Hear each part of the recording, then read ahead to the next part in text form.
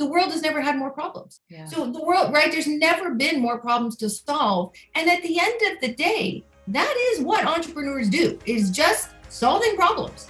Whether it's a small one or a big one, it doesn't really matter. That's what entrepreneurs do. That's what motivates someone to start a company to try and solve problems. Welcome to The Irresistible Factor, the podcast for brands in the health and wellness space who want to be irresistible, not only to consumers, but to investors and retailers. Here we talk to successful entrepreneurs about the inspiring stories that help them start and grow their awesome brands. And we also talk to investors, leaders in private equity, and retail buyers about what makes brands irresistible to them. Welcome everyone to today's episode of The Irresistible Factor. Today, I'm super excited to be talking to Gail Becker, who is the founder of Caulipower, which is the #1 cauliflower crust pizza, the #1 gluten-free pizza, and has won all kinds of awards and accolades from an innovation standpoint. So welcome, Gail. Thank you so much for joining me today. Thank you for having me. I'm so happy to be here. Yeah, well, thank you. Can you tell everyone a little bit about Caulipower and how you decided to start that after a very unique career path? So I want you to talk about that too.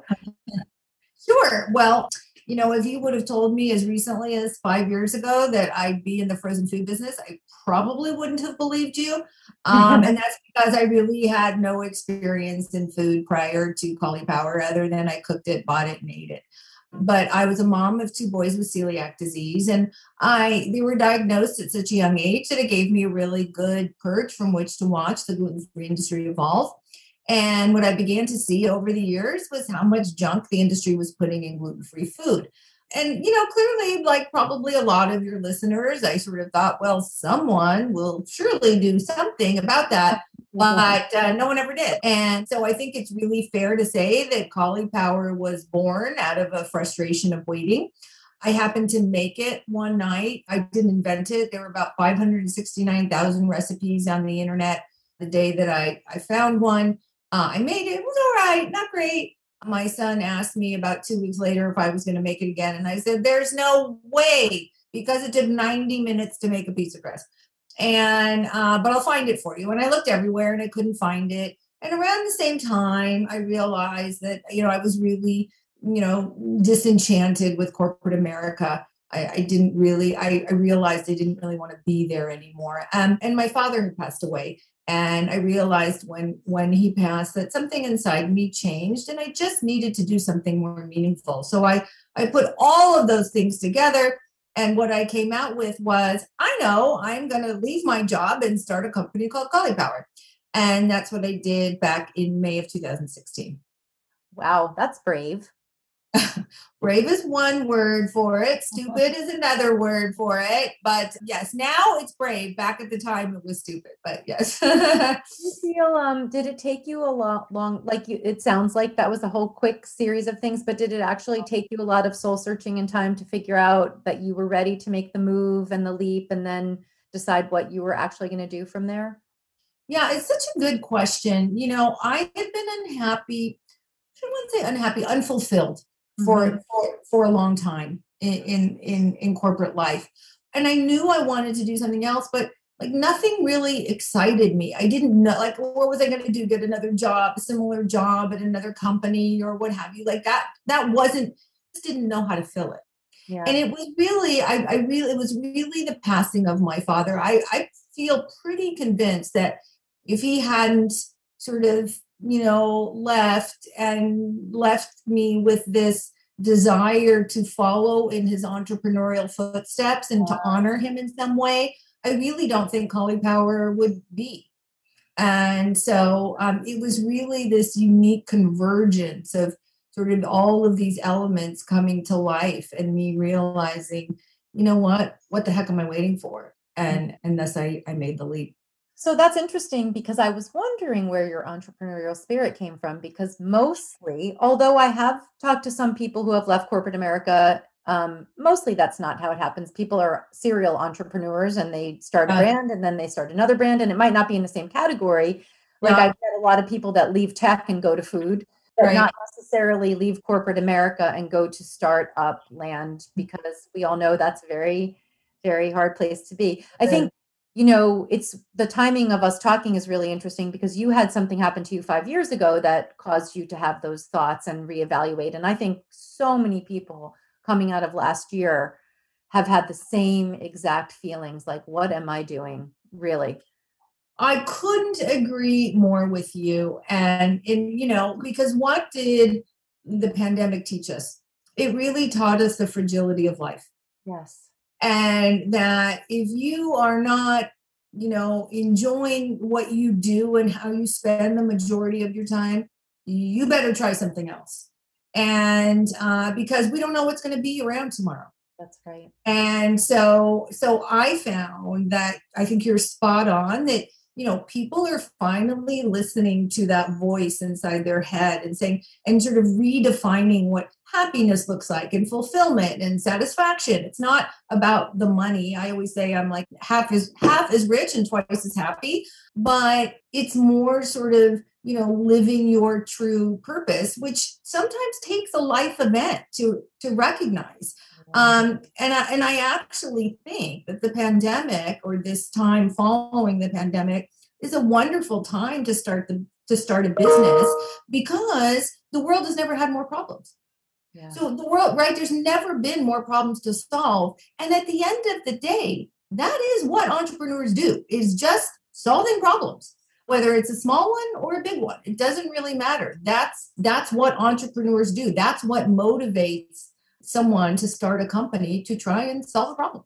Yeah, I think that's interesting. I have not heard that put that way yet, and I love it. And I want to just pause for a second and say it again, like solving a problem is the point of being an entrepreneur. And I couldn't agree more. We have more problems now than there are people Lots to solve. Of stuff to fix. Exactly. Yeah. Lots of stuff to fix. So can you talk about your experience from the time you decided to start this brand and to now? Like, what's your path been like and your level of comfort and discomfort and challenges? The big question. Funny because I have probably been uncomfortable in some form or another every day since I started Caulipower. And I think that's what I was looking for, because to be perfectly honest with you, I was a bit too comfortable in my old life.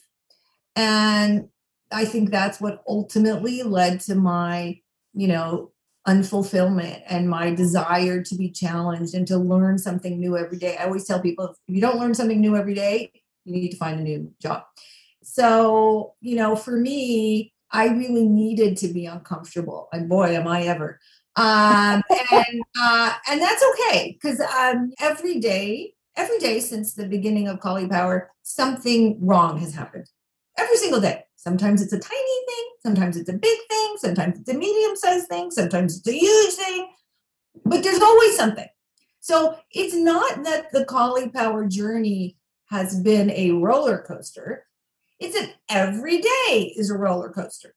It's exciting. It's exhilarating. It's heart-wrenching. It's curl raising. It's everything you could possibly imagine. It's sort of emotions to the nth degree. Yeah. When the highs are so high and the lows are so low. But I'll tell you this, when I worked in corporate life, when I went to bed on Sunday night, I dreaded getting up Monday morning. Mm-hmm. I really dreaded it, especially toward the end. When it's Sunday night, now I'm excited. Now, I can't speak for the rest of my staff. I'm sure they probably cringe every time they hear me say that. But I'm excited to go to bed on Sunday night because I'm excited for what we can achieve together on Monday. That, to me, is the difference. So tell me about some of the lows. Making stuff is hard. Yeah. Making stuff is hard. There's just so many challenges that arise in the process of making stuff at every step of the journey, things that are completely beyond your control, but you have to manage that.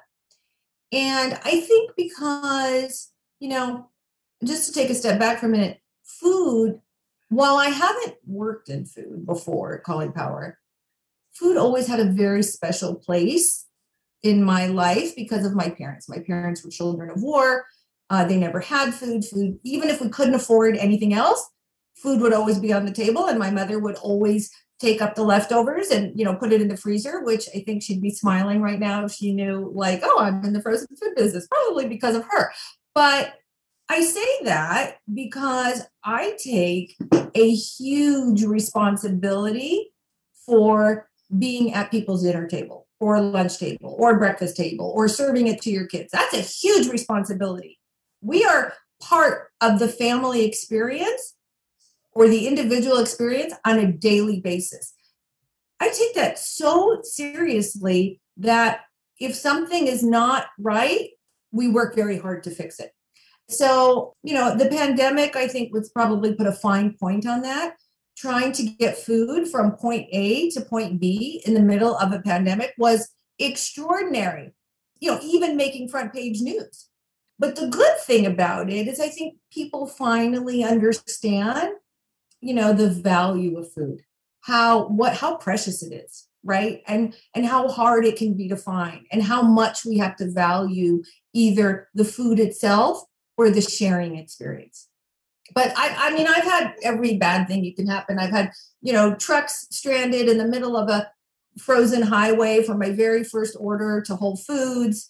I've had, I couldn't get into Walmart initially because I was a new business and I didn't have a high enough credit score. I mean, you name it, like there's always something.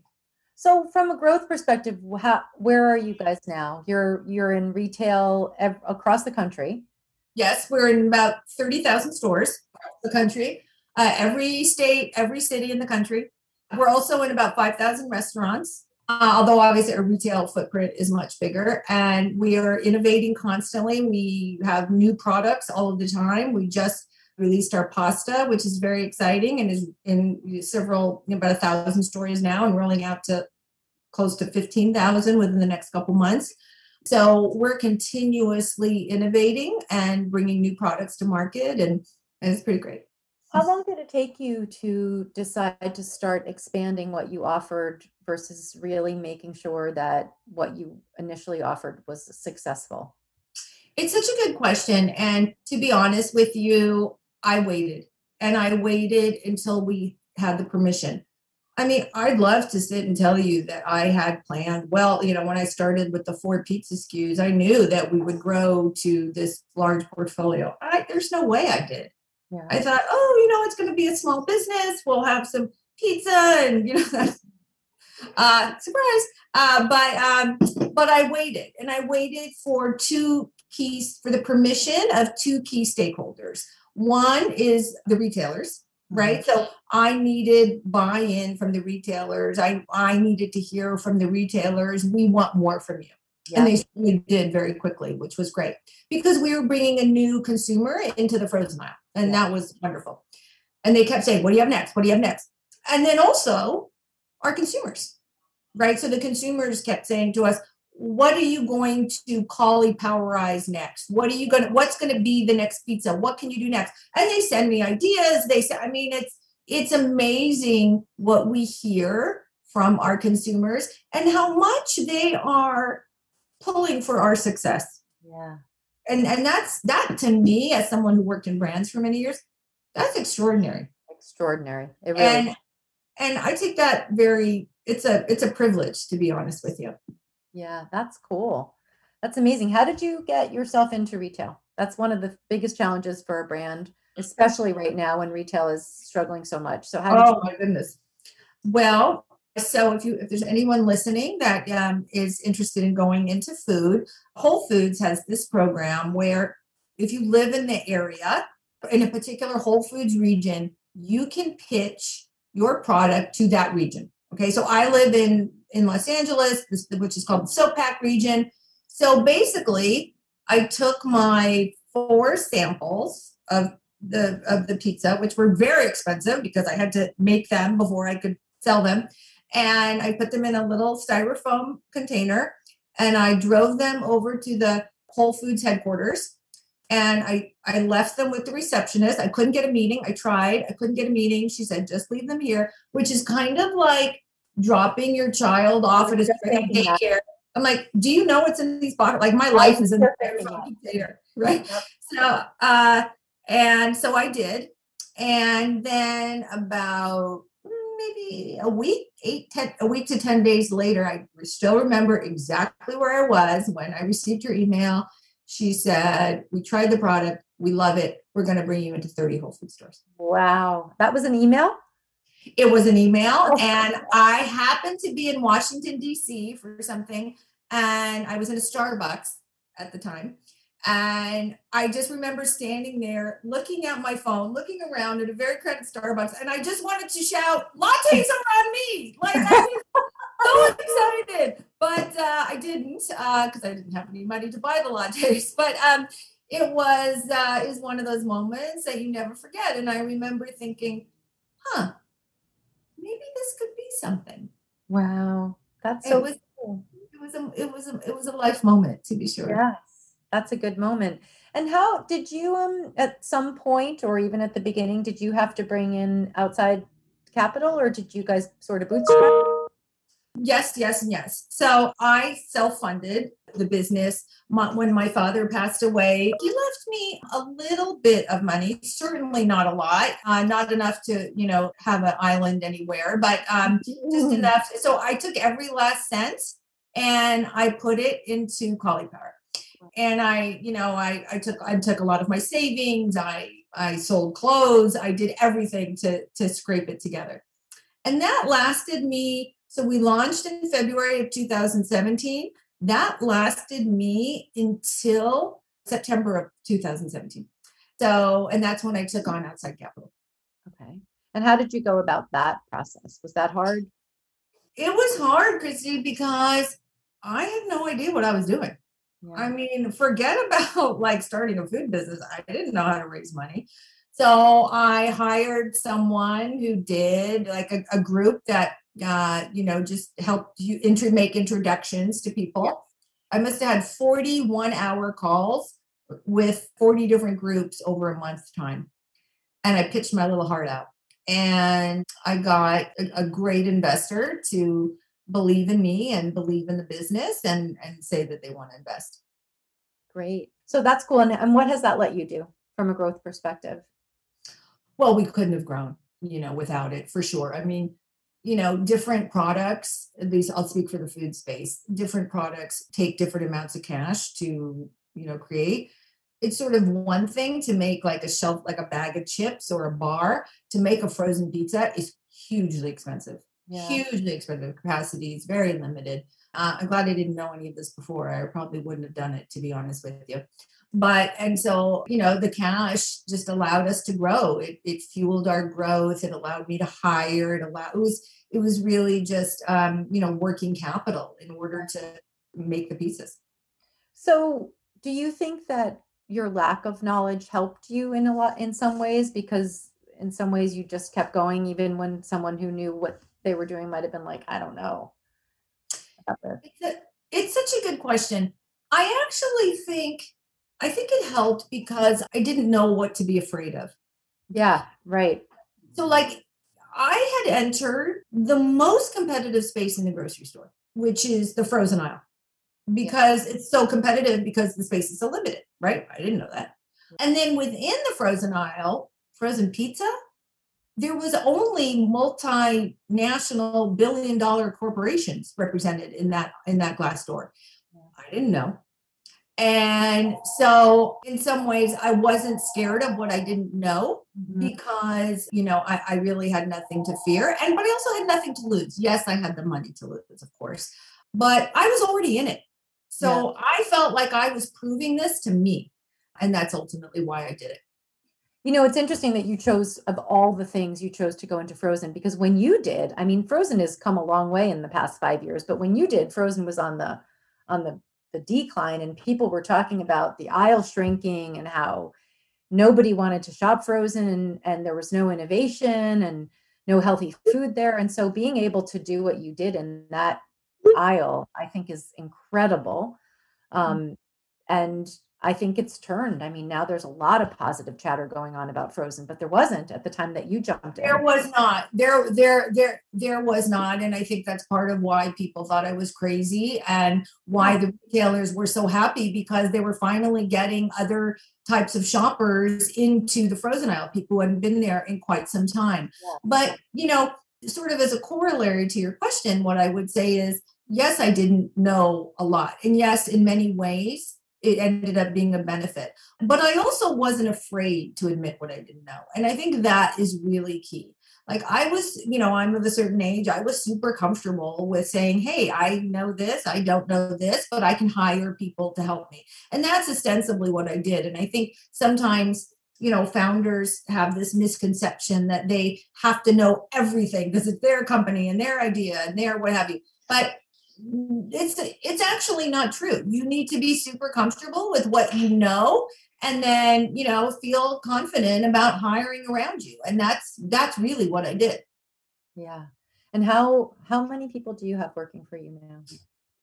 Boy, what day is it? It's a Friday. I think we're up to 53, 54, something like that. Congratulations. Yeah. That's fantastic. Yeah, it changes daily. We're always bringing in new people. So that's why I didn't have an exact number. That's so great.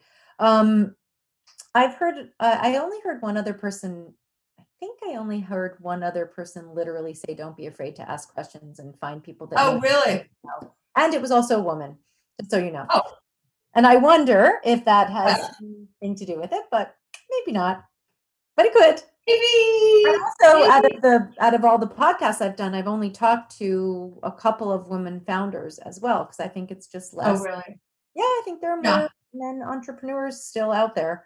For sure. And look, I mean, you and I can guess, but there's lots of data out there that show that women are not afraid to sort of admit what they don't know. And frankly, I think that's been a benefit. Yes. And I think that's a benefit in general when you're thinking about managing any kind of company. Yeah. That's definitely something that's very useful, is just being able to say, I don't know this. Anything else you want to share with people who might be listening from an entrepreneur standpoint, like advice on how to go about any of the things that you did or mistakes that you made that you could say, do not do this. I did it. I'm telling you not to do it. Well, I don't know how long this podcast is, but I could fill an hour with that kind of stuff because I've made lots of mistakes. I would say one is certainly, know what you don't know and then hire around. I would say another one is, look, I think you have to be super clear about what rules you're going to follow and which rules you're going to break, right? Like there's a lot of conventional wisdom in any industry that is conventional wisdom because it's a smart thing to do. It makes perfect sense, right? And you have to listen to that, right? Because you can't come in and blow everything up. And I did. I did listen to a lot of conventional wisdom, but I also did a lot of things differently. And I broke a lot of rules and I disrupted a lot of conventional thinking. And, I did that because if you just mimic what everyone else does, then what are you really bringing to the table? Then you're not a disruptor. You're not really an entrepreneur. You're a fast follower. Mm-hmm. Mm-hmm. But if you really want to do things differently, you have to do things differently in every sense of the word. And it doesn't have to be in every part of your business, but pick the 3 or 4 things and where you are going to break with the rest of the industry, because that is ultimately what is going to set you apart. Some of them may work, some of them may not work, and that's okay. But I think taking those risks are really important. I've taken a lot of risks. Some of them have paid off in spades. Some of them were not so great. Mm-hmm. But you don't get a lot for being in the middle of the road. That's right. That's right. And you went into a really conventional industry too. I mean, the grocery industry, the retailers are still way behind in technology and the way they do business and the way you get in there. I mean, it's still very old school. It is stunning to me. It was a huge realization for me. I did not expect to see that. Yeah. And I have some, funny stories to tell, certainly. And actually, not a lot of female decision makers Oh, in different, particularly in manufacturing, I will say. yeah. Manufacturing has far too few women, but you're seeing now more. There are a lot of huge buyers that are women now, but it's not quite as evolved as some other industries, but it's getting there. And I think people are trying, and it's getting, look, I think the pandemic changed a lot of things, right? And frankly, I think for the better. A lot of them for the better, at least as it relates to the industry. Nobody knew you couldn't, that there was going to be a shortage of trucks because everyone was buying toilet paper. Okay, so how can we prepare that for next time? That kind of thing. Yeah. Yeah. It's pretty incredible. So what's next for you? Sleep sounds good. No. What is next for me? So we have lots of innovation. We just announced recently that we have made our pizza stone fired, which is really exciting. So during 2020, a lot of innovation for a lot of the big companies stopped because they were just trying to handle supply chain and operations and what have you. But we doubled down on innovation. So in 2020, we were just double down on innovation. And as a result, we now have our stone fired pizzas. We now have our pasta, which is so great. We're very excited about. We launched our riced cups during the March of 2020. Not such great timing, but now those are rolling out far more widely. And we have about 3 more innovations to announce in the rest of this year. So lots of innovation we're very excited about. We also give a percentage of our sales to help build teaching gardens in underserved schools across the country. So we're seeing a huge uptick in interest in building those teaching gardens. Schools were so hard hit during the pandemic. And as a result, lots of kids went without the school lunches and without meals. And I would say that I think one silver lining out of the pandemic is people really recognize the huge issue of food insecurity in this country. It was always a problem. The pandemic didn't make it a problem. It was a problem long before that, but it raised everyone's awareness to it. And so we as a company, will certainly strive to build a lot more teaching gardens. That's fantastic. I mean, it's really good work that you guys are doing, and it's so exciting. And I have to say, I want to ask you one more question. Yeah. I think this is really important. You have amazing energy. Amazing. Do you always have that kind of energy? And how important is it as an entrepreneur? How important is being able to stay at a high level from an energy perspective?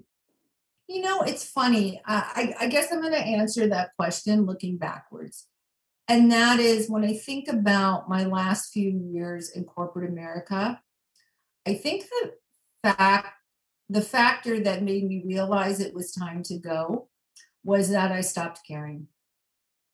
Yeah. I just didn't care anymore. I just didn't care who won this account or where. That's the worst feeling too. Yeah, it's the worst feeling not to care. And I just wanted to care about something. And, if you do have a sense of energy from me, I think it's what you're witnessing is I care so much. I care so much about what people eat. I care so much about our brand. I care so much about our employees. I care so much that of the tiny little impact we can have in the world. And that is energizing. That is so energizing that it just keeps me going. And as I said, I can't wait to get up in the morning. Amazing. That's so great. Thank you so much for your time. I think this is phenomenal. I think so many people are going to get such good advice from this and be inspired by it, which is the whole point of what we're doing. So thank you for your time. I love that. Thank you so much. And if they don't get inspiration, maybe they can at least get a free pizza, because I'm happy to offer that as well. Yeah. Why don't you talk about that for a second? So you talked about coupons. Yeah, if anyone hasn't tried Caulipower or loves Caulipower and just wants a free coupon, and just because you've been so nice, Christy, I'd like to offer anyone who listens a coupon for a free product. All you have to do is direct message at Caulipower on any one of our social channels and mention Irresistible Factor, and we will send a coupon for a free product your way. Awesome. And I'll also include that in the blog too. Perfect. Perfect. Thank you so much, Gail. So what a pleasure to speak with you.